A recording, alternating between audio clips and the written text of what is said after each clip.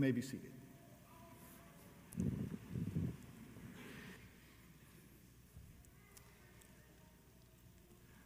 As we begin this morning, I invite you to pull out your bulletin. There are some notes there I think that will help you as we work through this text. There's many different ways to preach. There's storytelling and other aspects, and today I'm going to preach through this text verse by verse, because there is so much here that I think if we try to do it any other way, we're going to lose an aspect of what God's trying to teach us. And I believe that the Holy Spirit today is doing something in us, that there may be a snippet or an aspect that's important for you more than another. And so I want to make sure we hit those different points, because the Holy Spirit has something for you today that He wants to speak into your life. He wants to give you hope, and He wants to give you courage. And so if you'd pull that bulletin out, you can follow along. And also it'll be helpful if you pull out your Bible. Page 398, 399 is Nehemiah chapter 2. And we're in the second part. As you know, Nehemiah is this event where God's people were in exile. God had promised them if they wouldn't repent, if they wouldn't ask for God's forgiveness and seek Him as the center of their lives, that God loved them enough that He was going to orchestrate some situations so that they would turn their hearts back to Him, because He loves us that much. He won't just let us go wayward without Him pursuing and leading us. So Nehemiah chapter 2 is where we begin today. And I want to start just with a brief point. The sermon title today is Perseverance Amidst Problems. I'm assuming you've had some problems in your life. Maybe you have some current problems. And what does it mean as a disciple, as a follower of Jesus, to persevere in the midst of different problems? And this is what we see in Nehemiah. Winston Churchill, ring a bell? It took Winston Churchill 3 years to finish 8th grade. Supposedly he was struggling learning the English language, and it took him 3 years to finish 8th grade. And years later, he was invited to Oxford to deliver a commencement address. He got up. He said, "Never give up."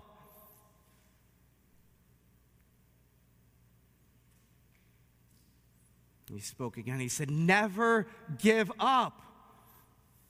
And the crowd starts jeering and cheering and getting a little excited. And he says, "What do you think? Never give up." Now, whether that was the end of his commencement address, I don't know. It reminds me of Jimmy Valvano, who was a basketball coach, South Carolina, I believe, in the 80s. And he was battling cancer in 1990-something. He was at the ESPN Awards, and he said, "Don't give up. Don't ever give up. Don't give up. Don't ever give up." These are great words, a great reminder that amidst problems, there is the ability, there is the will within the human life to continue to persevere, right? I mean, good message, and we see this statistically with those who are sick and ill. If you want to persevere, you often can add weeks, months to your life, and if you choose not to, you can kind of speed the process up. And yet, that's true, and that can be helpful, and yet the center of don't give up is who? Your will, your perseverance. It can only take us so far. In Nehemiah, what we see is this, that Jesus is the center of what He's doing and what He's saying. And so imagine the strength of the human will, anointed by the Holy Spirit and moving in the midst of problems, and yet having to curb our will to His will. But we want to keep Jesus at the center. And as we continue to preach through Nehemiah chapter 2 today, as we think about we can do more together, the Holy Spirit can do so much greater things in us and together when we're keeping Jesus as the center. And all of us are working together in the name of Jesus, celebrating and cultivating and connecting people to the good news of Jesus Christ. And yet, there's a reality here. There'll be problems. Little problems, and sometimes really big problems. And so how do you persevere in the middle of it? So Nehemiah chapter 2, let's go to God in prayer before we begin. Father God, we praise you and we thank you that you love us enough to not leave us where we're at, but you use situations, Lord, to refine us, to call us, to sanctify us, and to remind us of your persevering, sovereign love and your grace. And so, Holy Spirit, we just commend this time to you and ask that you would do something in us to point us back to you, to keep you at the center of all that we do. In Jesus' name we pray, and God's people said, amen. So the first thing is this: serving God results in us giving up the God of least resistance. Giving up the God of least resistance. So Nehemiah was preparing for months. He was praying, he was planning, he was journeying through that God was going to send him back to Jerusalem to rebuild the walls. But so often, we give in to the God of least resistance, the easy way, the comfortable way. But as we serve God, as God wants to do more and more through us, he wants us to die to this idol of ours. This can be in relationships, it can be in a job, it can show up in all sorts of ways. It's just easier to let it go. And sometimes that's a good strategy, right? To not make a mountain out of a molehill, right? That's not what I mean by giving up the God of least resistance. I'm talking about a habitual pattern that some of us have, or in certain situations we continue to move through this pattern of least resistance. And God is saying, I want you to die to that, and I want you to follow me and keep me at the center and push through that boundary, that hurdle, and that challenge for you. And so we see in Nehemiah that he gives up this predictable life as a cupbearer, his established circumstance, his job security, and God moves him, let's just be simple, right? God moves him to do something that he doesn't think he could probably do on his own, but he's faithful to God and he pushes through. He's being obedient to the calling that God laid on him. Reminds me of this quote. Tim Keller said this about obedience. He said, if you only obey God's word when it seems reasonable or profitable to you, that isn't really obedience. All it is agreement, meaning reality still centers around you. So my question for you to ponder is this, and maybe you want to chicken scratch a word or two if the Spirit's laying something on you, is there a place, a relationship, a situation in your life that you see that you keep moving towards the God, small G-O-D, of least resistance?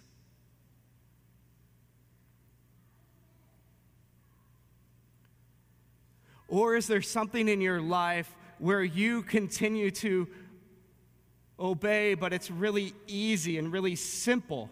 Well, that's just agreement, according to Keller, in a sense. But life still centers around me.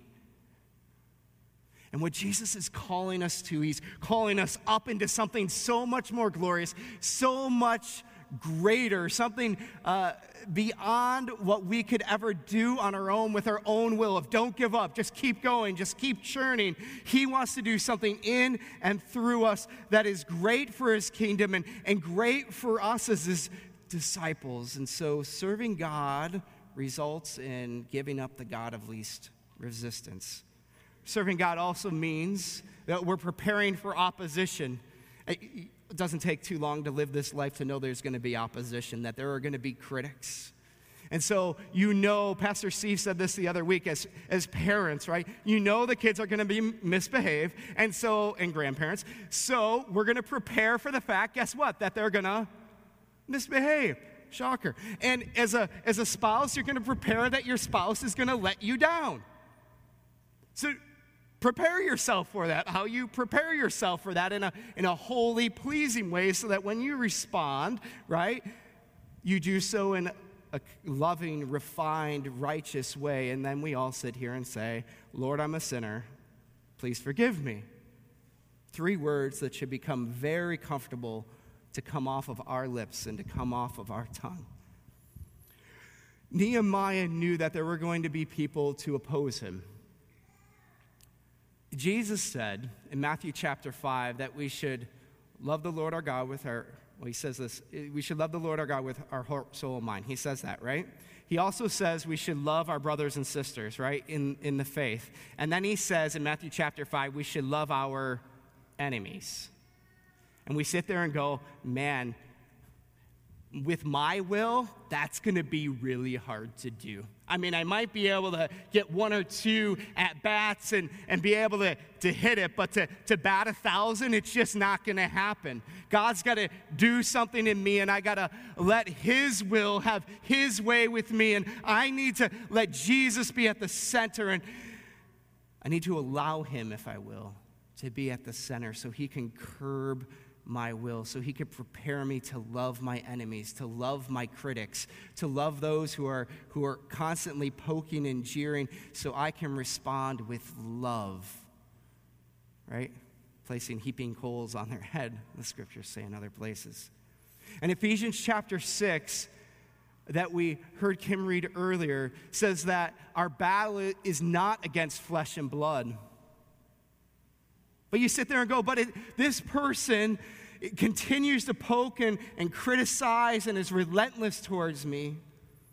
And Ephesians 6 reminds us our battle is not against flesh and blood, but against the powers and the principalities, against Satan who keeps this person in darkness and continues to weigh them down and push them down. And that allows me to have a posture of empathy towards them. And once I have a posture of empathy towards someone, I don't know about you, but that starts to change the way I respond. None of this is easy, guys. It wasn't easy for Nehemiah to go to the king and ask for all that he asked for. It wasn't easy for Nehemiah to ride into the city and see the city of God's people absolutely in ruin. It wasn't easy that immediately when he got there, he had critics screaming in his ear and criticizing him. I'm not saying it's easy. What I'm saying is if we keep God at the center, we remain holy. And God can do great, wonderful, marvelous things amidst it all. So serving God means giving up the God of least resistance. It means preparing for opposition. It also means resting first, or Sabbath. If you pulled out your Bibles, it's time to peer down and look at something absolutely marvelous. Something so outside of my world, at least, maybe outside of your world. If you go to Nehemiah chapter 2, let's read this together. So I went to Jerusalem and was there 3 days. So I went to Jerusalem and I was there 3 days. Oh, man.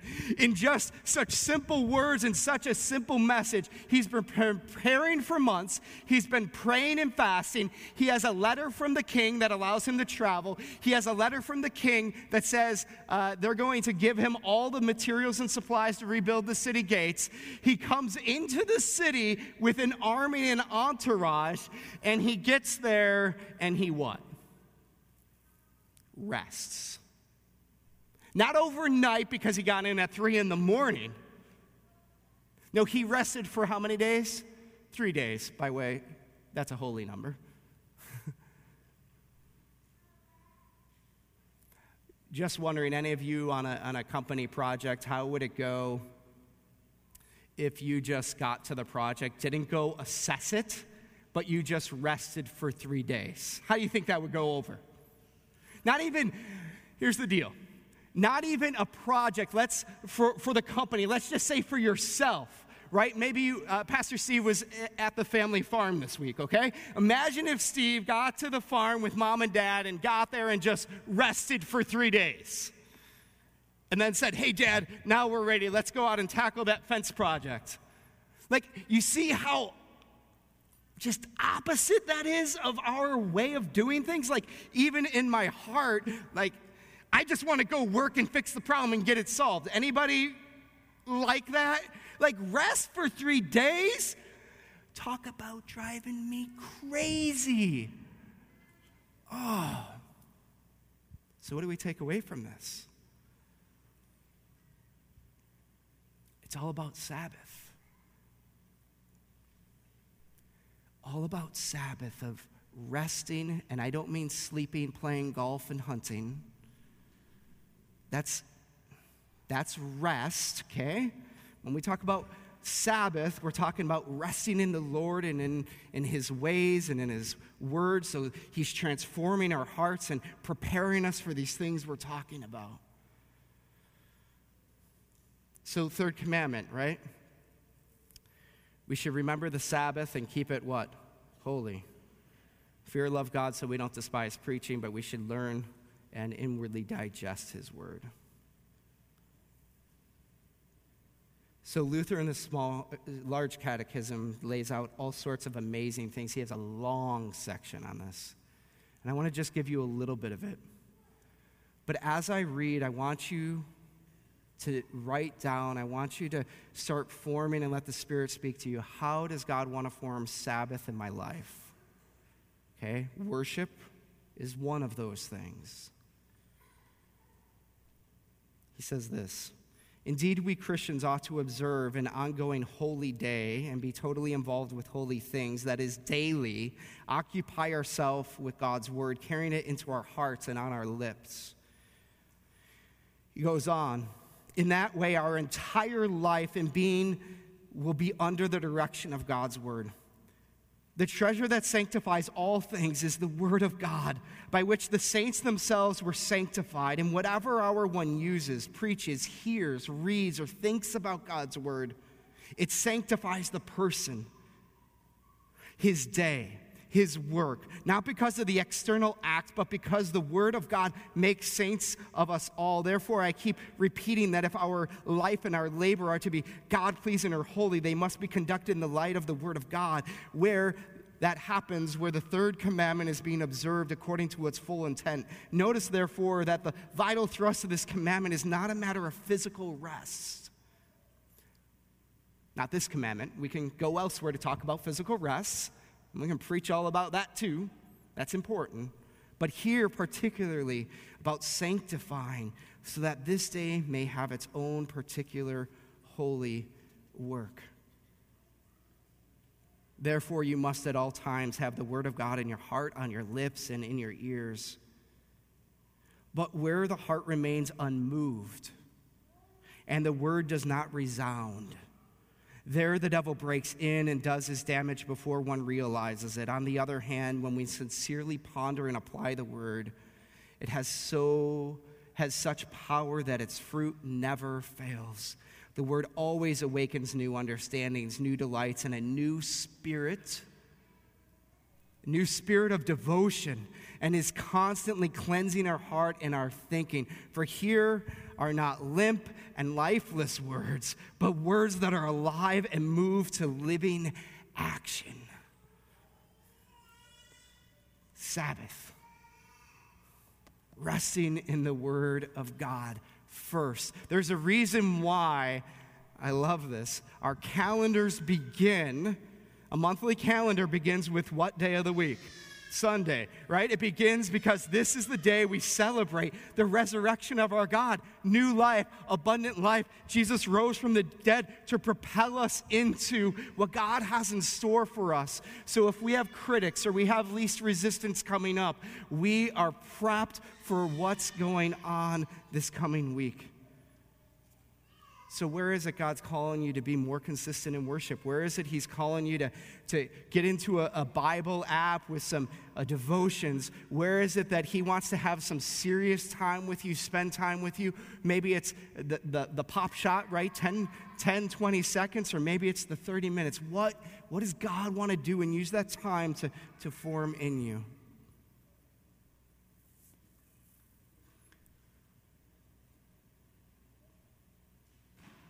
So you guys have been really gracious to me, so I'm going to be really gracious to you.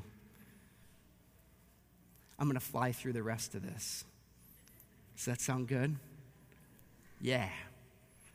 So here we go. Serving God results in discretion and vision. This is verses 11 through 16. He gets up 3 days later. He arises and checks out the situation. He initiates a vision. He investigates what's going on, and then he invigorates the people.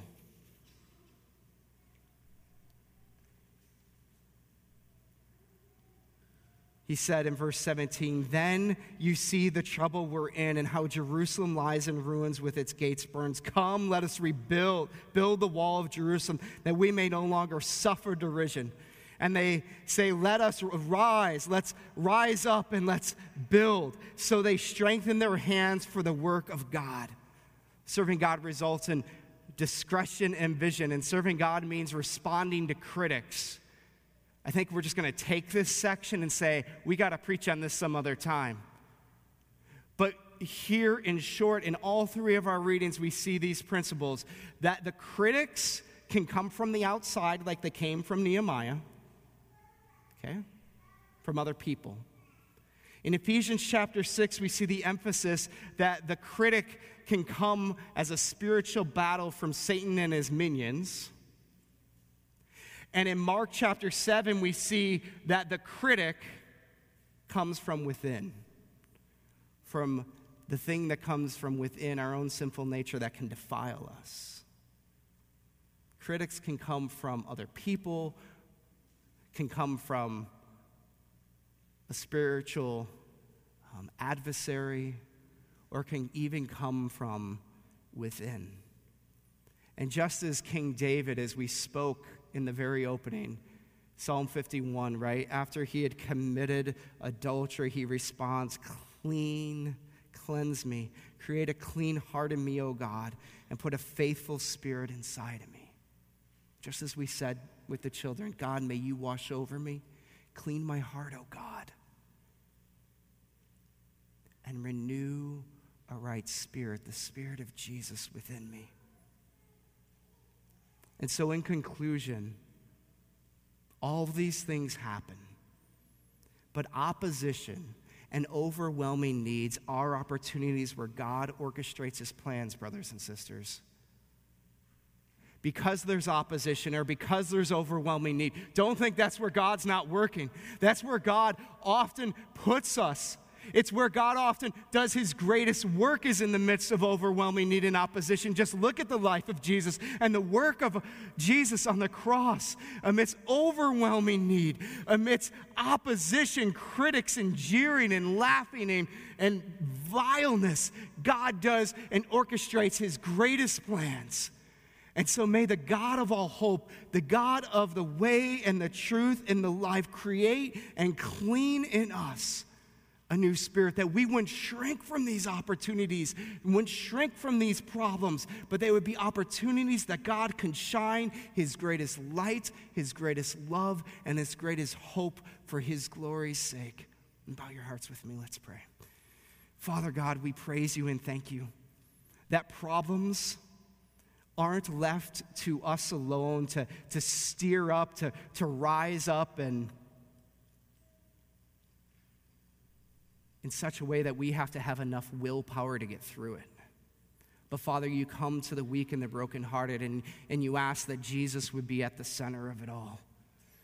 And so, Jesus, would you forgive us?